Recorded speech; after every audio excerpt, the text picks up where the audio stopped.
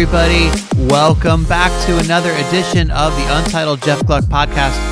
I'm your host, Jeff Gluck, and today it's a 12 questions version of the podcast with Matt DiBenedetto, who is going for the All-Star fan vote this week, so I thought it would be a good week to have him on for another edition of the 12 questions. Of course, if you're on social media, you're quite familiar with Matt with all his videos on Snapchat or Twitter.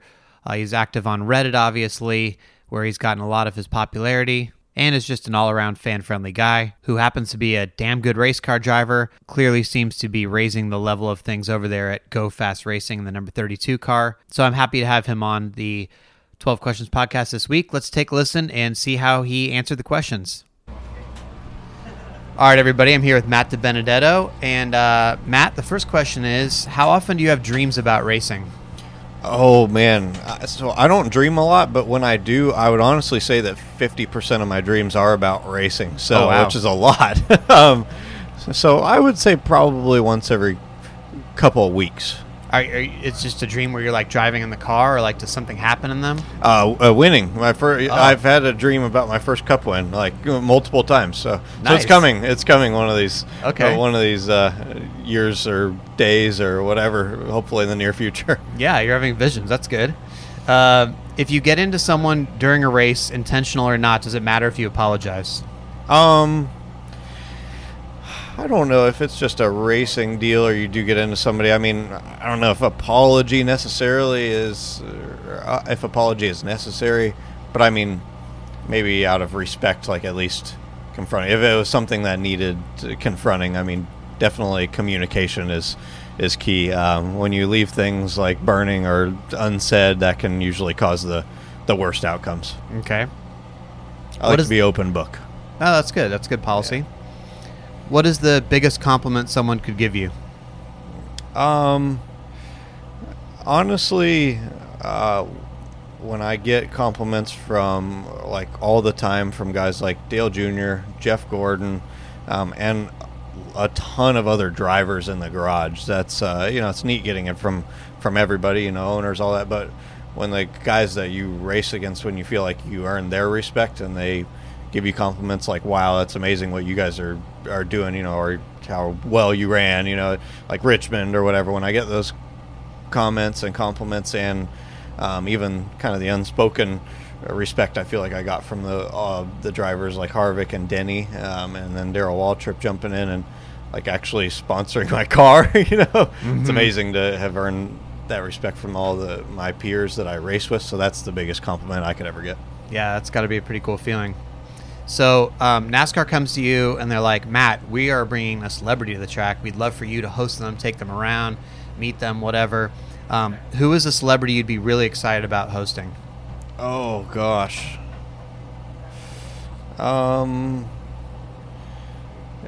This one maybe, I want to make sure I answer this one right, but I think John Cena would be a really cool guy to get to hang out with, and I feel like he would just be really fun. And I did the John Cena intro song at Bristol, and I'm just a big fan of him. I think he just seems like a good person.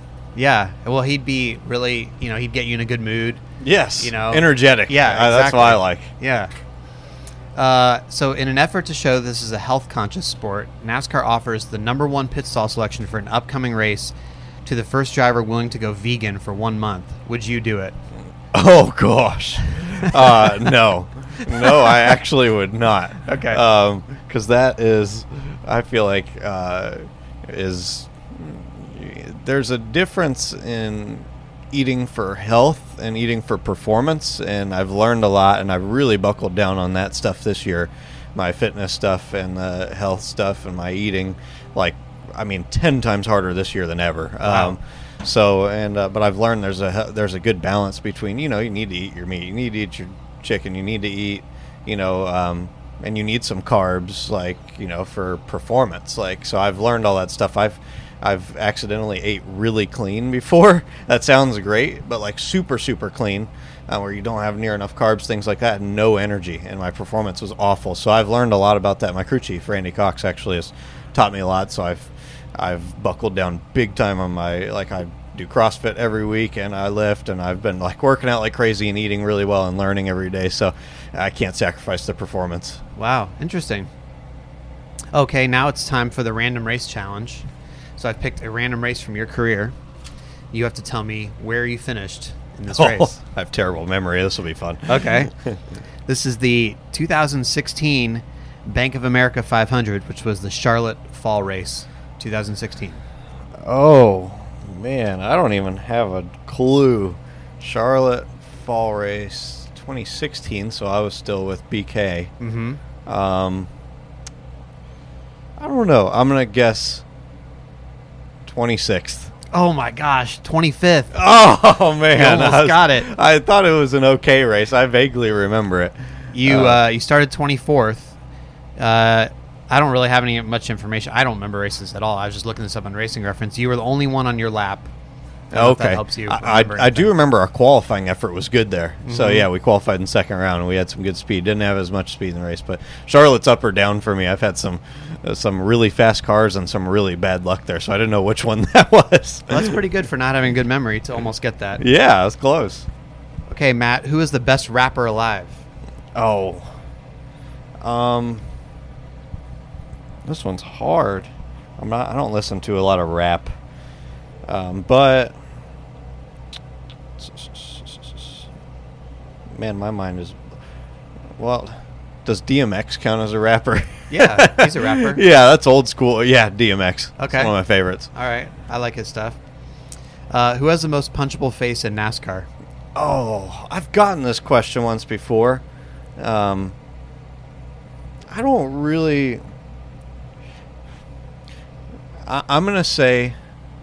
My answer may be kind of vague, but I'm going to say every single one of them that I'm angry at during a race. So it changes every week. So whoever I'm mad at the current time, I'm a very high-tempered kind of person. So it changes week to week. But some of the people I race around, yeah, I've said on the radio many times I'm going to get out and punch that guy in the face. And it's been multiple people, so I can't single out one person at the time. And then it's a letdown because then, like, I would run to your car if I think it's going to happen with my phone ready for the next fight, and then no.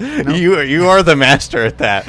I have a little bit of a temper when I'm either very, very calm, which I am usually 90% of the race, but if somebody makes me mad, I'm just like, I'm gonna rip that guy out of the car after the race and just beat the crap out of him. Like, I get that angry, so I don't have a happy medium, unfortunately. Okay, well, just follow through one time so that I can get it on the video. And, Hope I don't have to, but okay. But if I get mad enough, or you see any like big scuffle at the end of a race or something, definitely come to my car afterwards. I'm a very, no matter what happens, I like to confront outside the race car in person after a race. I've done that many times and you catch people off guard. I'm like, okay, you're gonna run. If someone runs into my race car after a race or something like that, that's it. I'm going right to their face after, and if they make me mad, then things are about to go down. Okay, I like that.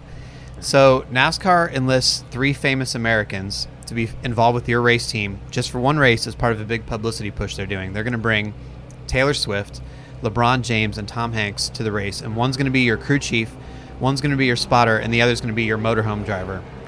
Who do you assign to which role between Taylor Swift, LeBron, and Tom Hanks? Well, Tom Hanks is going to be my motorhome driver because he's got great survival skills. So I'll be well prepared in the coach. Okay. And then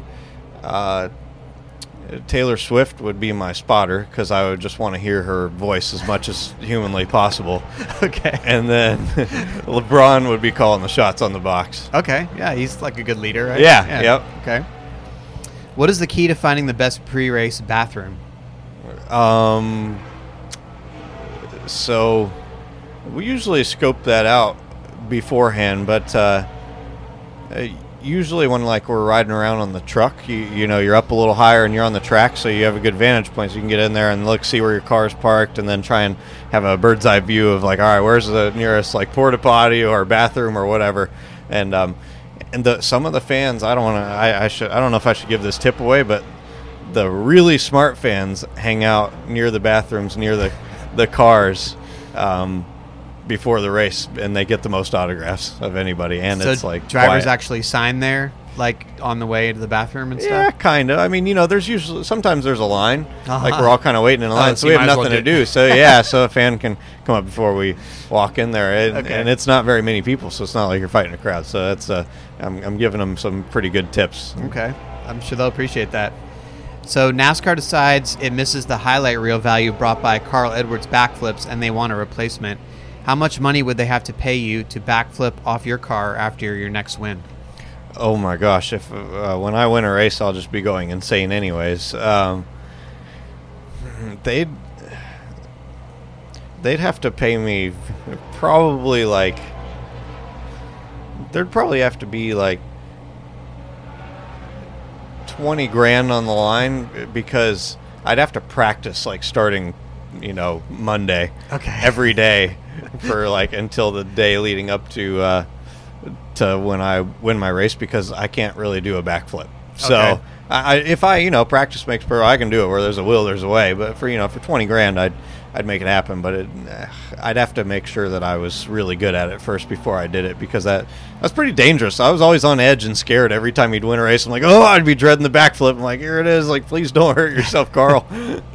That's true. I was kind of like, oh god, we're gonna have to write a story about race winner gets hurt. I might have to up that number actually, because there's still a good chance I'd get hurt. So Yeah. I don't know, maybe up it to like 50. So each week I ask a driver to give me a question for the next interview. The last interview was with Brad Keselowski, and he knew it was going to be with you. So his question for you was, how exactly did you become the darling of Reddit? How did that whole thing evolve? He was curious. That's a good question. So the Reddit community just jumped like on board behind me and us, because I really genuinely just hung out in there and on there, and they then as my career started to evolve and I started become more successful and be in the Cup Series, they just thought it was cool that I was just in there and one of them just hanging out and commenting, because there's just really fun content in there that I enjoy. So that was it. It naturally, super naturally and organically just built, and the word just spread because they thought it was so cool that a Cup driver, I guess, was just chilling in there with them and commenting and having some fun with them. And I've even hosted races on iRacing and gave them all the password and told them, hey, jump in, and it's like fills up in a minute. And so just, I don't know, just fun, normal stuff. Do you think that they can propel you to the fan vote this year? Yeah, I do. This year I feel pretty confident that we have a good shot at it. It's not going to be easy, but obviously I'd like for Chase to race his way in, because Chase is always, he's a fan favorite. But either way, I think last year we may have even gotten more votes than Danica, from what I heard. So don't quote me on that. But for us to have last year gotten that many votes and been that close, and if Chase raced his way in, I think we would have been the fan vote. So for us to have done that last year, and I think from last year to this year, my fan base has done nothing but grow since then. I think we can make it happen, and the Reddit community is a big part of that. Okay. So unfortunately, I don't know exactly who the next interview is going to be with, but do you have a question that I can ask another driver in general? I think you had a question maybe similar to this. I was going to say, who do they think is like one of the most underrated drivers in NASCAR? But that was Larson, though, and he said you. Me. So actually, I don't want to. You can pay it forward though to somebody else. Yeah, maybe. In theory, yeah. I liked that question. I actually thought that was really interesting. I like hearing what drivers think of other drivers. I'm gonna go with that. Who do they think is like, or you know what? Who do they think is going to be the next like driver to be? However we want to word this, like the next upcoming driver that's going to be winning races in the Cup Series in the years to come. So who's going to be like the next breakthrough guy that emerges on the scene? Yeah, and starts winning. Yeah, like when whether they're in Cup now or in Xfinity or whatever it may be. Who do they think is going to be the next guy that's going to be like the a new Kyle Larson or something when they get up in that position to be winning races? It could be somebody like me. It could be Christopher Bell. It could be I'm trying to think all these. There's lots of options like that. Yeah, no, that's a really good question, actually. Cool. Well, thank you so much for joining us. All right, thanks, Jeff. All right, everybody. So there you have it. Good stuff there from Matt DiBenedetto. We'll see if he can get that all-star fan vote this week. I don't know. It's going to be tough. You've got guys like Bubba Wallace in there this year in the mix. It depends who races their way in, obviously, in the open race. But we'll see. We'll see. He should have a good shot.